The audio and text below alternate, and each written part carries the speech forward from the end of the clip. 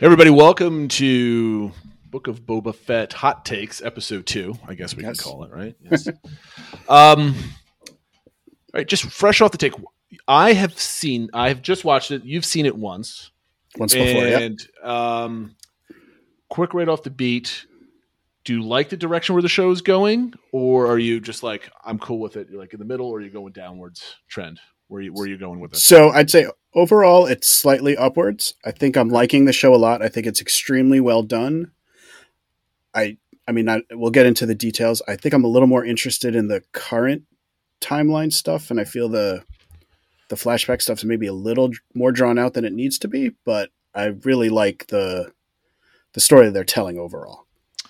Yeah, I'm kind of, as we got through the middle of the episode before the dream sequence, which we talked about last week, like they can't keep doing this or they're going to lose their audience a little bit. But for me, I suspect that this whole series is just going to be about Boba Fett and the trials and tribulations of his life. Yeah. It's not going to go anywhere. There's no massive plot line, which is unfortunate. Unless they do like a complete 180 next week and they don't show anything, which I don't think they're going to. No, I think it's the Book of Boba Fett, right? I mean, it's kind of like we talked last time following the Book of Exodus with Moses. I think there's a lot of parallels here, so I think it'll kind of keep going that route. But hopefully we get more of the current day stuff than maybe we've gotten so far.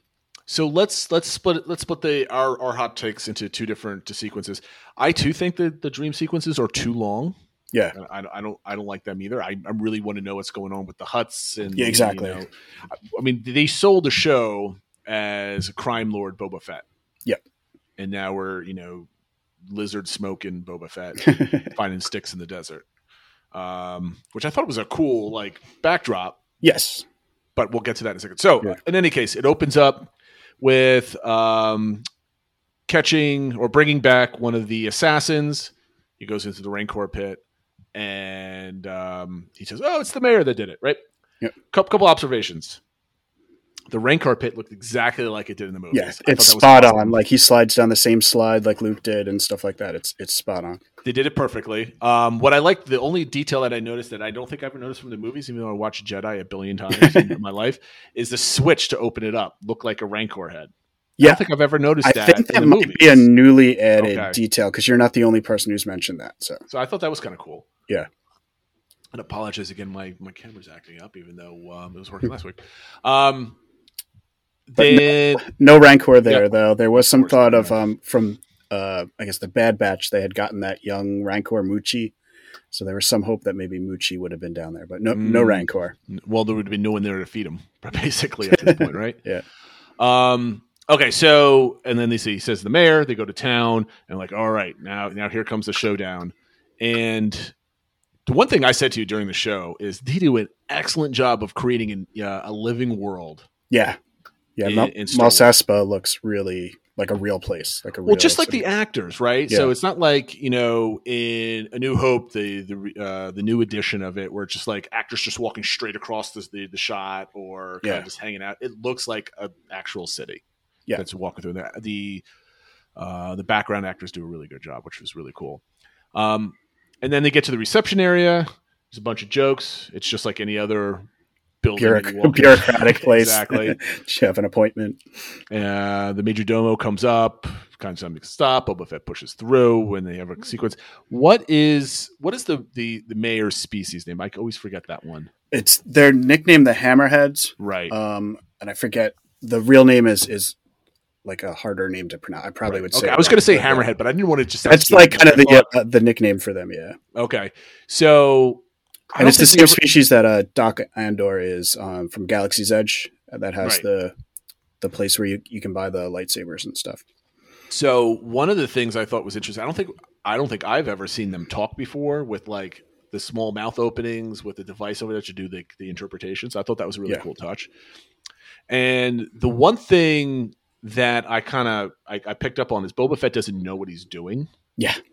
Right. So he just walks in and has this conversation and he takes the assassin for his word that it was the mayor. And I got thinking maybe he just said the mayor because somebody paid him to if he got captured, finger somebody else for the deal, right? And start a fight.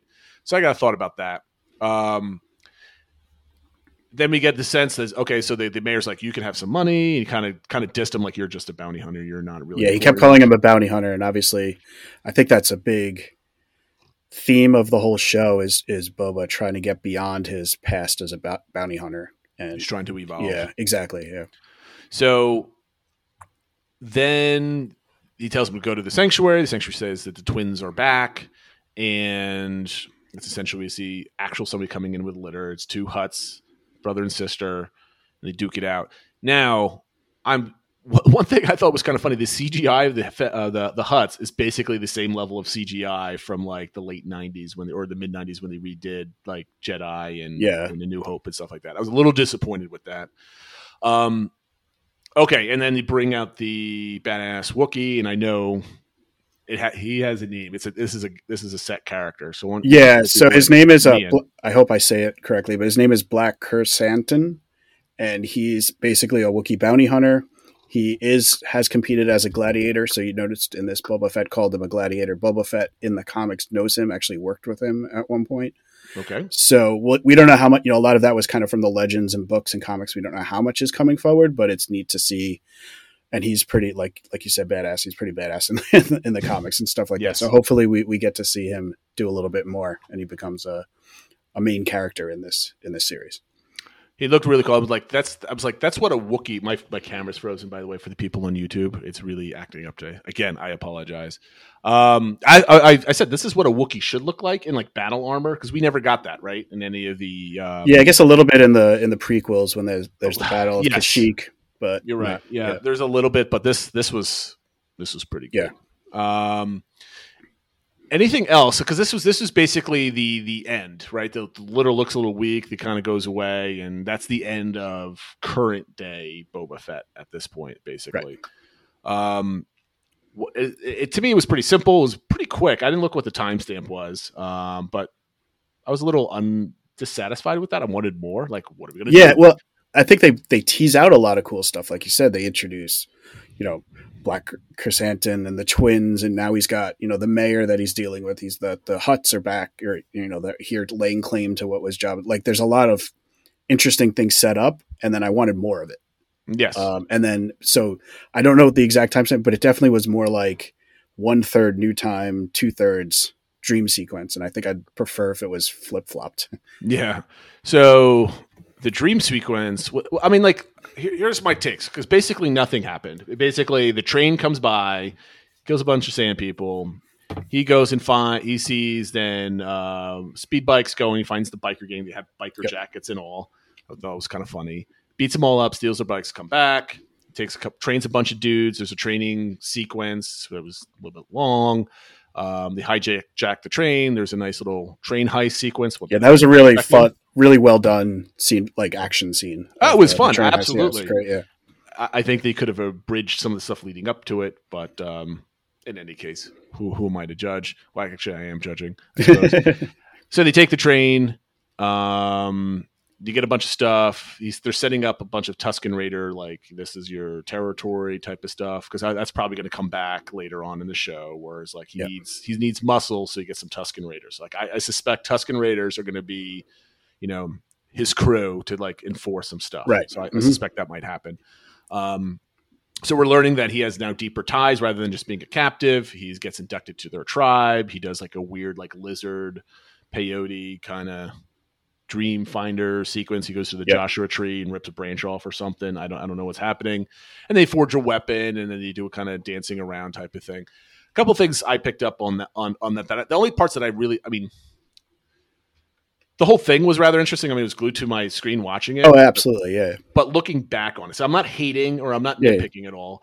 But looking back on it, the only things that I took away from it that were really cool that I'm going to like tuck away in my brain is like little Tusken Raider history. Like since the oceans dried up, there's several tribes. We hide in the sands, and you can kind of see them giving them guns and stuff like that. And that is the history of Tatooine. It used to be a right. A nice place to live with water and everything like that. And then it's essentially Arrakis. Yeah. So I thought that was really cool.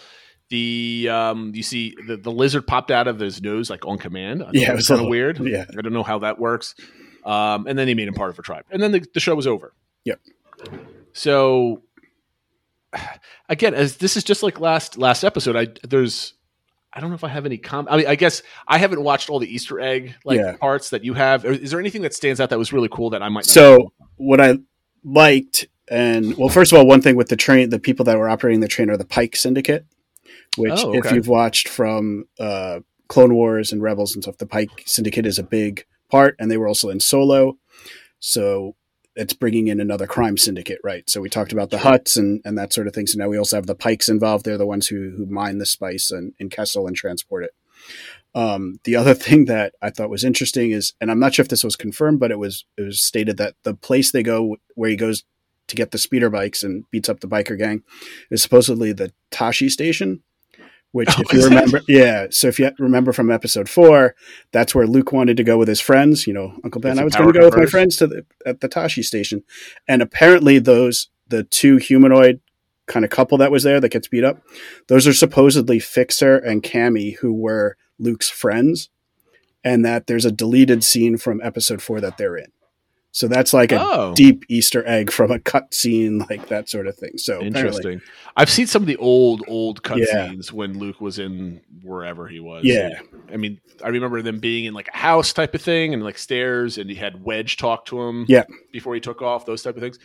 I thought it was really cool. I picked up on that the two, I guess, humans, let's just call them humans for lack of a better term. They were all like dressed up in like late 70s, early 80s, like hairstyles and clothes. Right, which I think really fit with the timeline of when, episode 4 was shot. So I thought that was really awesome. That was a good little attention to detail that, I could appreciate. Okay, so that Tashi station, that was interesting. Anything else that I might have missed? So the one thing I noticed was at the end when they were dressing him. It reminded me a lot of the start to episode 1 when the droids were putting on his armor. So it was kind of like mirroring. Oh, right. Yep. So I think there's just a lot of like we talked about him trying to evolve and like he has his past. And then I did watch some of the like YouTube breakdowns. They get really theoretical about the symbolism of the tree and that it's his family tree and he's trying to break free from his so I don't know if that's reading too much into it or whatever. But he does have the flashbacks and of Camino and stuff like that. But like clearly humanizing him, I think. It's humanizing him. It's showing how he wants to evolve beyond being just a bounty hunter, and that it's also it's humanizing him. It's also humanizing the Tusken Raiders. And so I think that's kind of been the key point of all of this. I mean, if I suspect that we're going to see him. I think they're playing the long con or long game, I guess. Like they're conning you until the kind of like boring flashbacks that are not boring, but boring overall. Right.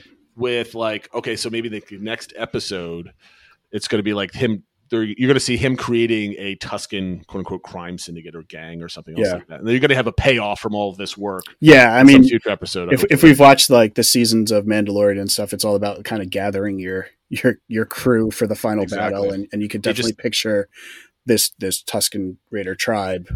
They just need to end this right now. I mean, like the current day was like directly after last week. Yeah. This episode could have been a week after wherever they left off, right? Yeah. It was fairly close. He still had the same clothes. He was kind of training a little bit type of thing. That was it. I just hope that like the next episode is them like, all right, finally get their first tribute, and then we got to go through all of that, and then the next episode is like him, and they're doing a little. Yeah, I mean, we've seen a lot of too with the trailers and stuff where he's called the leaders of the different syndicates together, and then he's so we haven't seen that yet. Hopefully, that's coming soon. Usually, with the trailers, they give out scenes that are in like kind of the first half of the season, and then they have the midway additional trailer. So hopefully that's coming up in the next episode or two. Well, we're almost at the halfway mark, so they better get on with the story a little bit.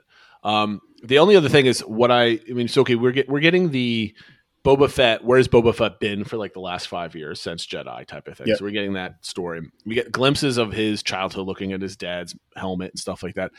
I would really like to know like where he got his armor, where he, kind of grown up, and like that would have been a more interesting like pre-Jedi history. I feel like we're not getting, other than those little flashbacks of when he was a real little kid. I mean, I know in the Clone Wars there's some of him when he's like a little bit of an older kid and stuff, but I feel like I'd like to get a little bit more of, okay, like how did he become like the most feared bounty hunter in the galaxy, right? Like it wasn't just because he was Jango's clone son, right? Like, what did he do to earn that reputation? Right. And I think that might have been a more interesting show, but they got to tie it into the Mandoverse. And, and this is the problem with Star Wars. Here, I'm going to go on a 2-minute rant here. Is they're creating amazing stories. And somebody commented about how, like I said, no one's going to care about Andor next year. And somebody commented on YouTube saying that I care about it. I'm going to watch it. I thought, it's going to be awesome. And I love Rogue 6. I'm like, look, I thought Rogue One. Excuse me. I thought Rogue One was the best Star Wars movie since Empire, right? So I put it right below an Empire, just in quality of storytelling and everything else. But it was finite. It had a beginning and end because you knew what happens directly after that, right? Like, so you knew where these characters are going. Andor is going to be the same way. It's just, where these characters are going, where the storyline's going. So there's a finite end to it. There's no mystery, right? You have nice little stories, which are great, but in the overall scheme of things, Star Wars is still stuck in the mud. Palpatine somehow comes back and has a massive, ship fleet of ships somewhere that no one knows about, and they fight one more time, and then he dies again. Hopefully, maybe finally for the final time. I don't know, but like we know that's ahead. So now it's just kind of like the old MCU versus Netflix. Like you have the street level Netflix shows with like Daredevil and all that other stuff, Jessica Jones and stuff. Yeah. That have no attachment to the rest of the story, and then you have the Avengers, like fighting, earthly invasion and stuff like that. So, I think it only works when you have both things going at the same time, right? With Star Wars movies are done. Like, there's no Star Wars movies coming out. They're not continuing. There may, I don't know who. Maybe they might cancel them next week, like they cancel everything else. So I just don't know where they're going with a lot of this content, other than creating enjoyable content for it. That's a lot of fan service, which is great. But like to your point, there's not a lot of mystery other than uncovering questions from previous movies or whatever. But I think the main issue is that Star Wars is a genre of or whatever a universe is all about epic battles, right? Good versus evil, and it only works when you have that over-ending arc. I mean, I love all the filler content and stuff, but it's still filler content in the grand scheme of things of what we know. So I will watch all the Star Wars stuff with fervor and enjoyment. Don't get me wrong. I'm not like poo-pooing all this content. I mean, we're taking the time to make a podcast about it. Yes, like keep bringing it. I love this stuff. I get hyped every time I see it. But a part of me is still disappointed that like, okay, we're still stuck in like this one block of time. Let's tell new stories and new heroes and stuff like that. Because, I don't think we'll ever get Boba Fett as like, an Empire hiring or the Empire hiring the best, bounty hunter type of story, because we've got Mandalorian, which is somewhat similar to that. Yeah. We're not going to have another show of watching another person in Mandalorian armor run around the galaxy. I don't think it's going to happen. So that's a little disappointing. So I just, like you said at the beginning of the top of the show, I just hope that we move on with the story. And we see, like, I want to see Boba Fett as a crime lord. I want to see Boba Fett evolve to the next level of whatever. Because, of course, you can just kind of hand wave everything up. He's a crime lord of Tatooine. That's why he never shows up again in the universe type of thing. I mean, it is what it is. All right, we're hitting almost the 20-minute mark. Anything that we forgot to touch on, Phil, in your brain? No, the only other thing I wrote down was I believe the train as it goes by is being powered by the pod racing engine. Oh, yeah. So I think that's another little callback. So I think, there's so many great fan service things in here. So I think a lot of the diehards are really loving that part. So keep bringing that, but let's move the story forward a little bit. Well, that's what Favreau and Filoni are good for. Right? You respect the fan service. Absolutely. I mean, everything's good, right? Yeah, exactly. It's hidden. It's not thrown in your face like the prequels were. Yeah. So I can talk about that another day. Anyway, guys, we'll be back with a guest on this weekend for Matt Beto of DCI. Will be on our weekly show. We're going to talk about his trip, a little bit about Genie Plus. I can't wait to argue with him because he's completely wrong with all his takes. There is no wrong takes. But that being said, thanks you for watching. Thanks for listening, and we'll see you next time, guys. Take care, everyone.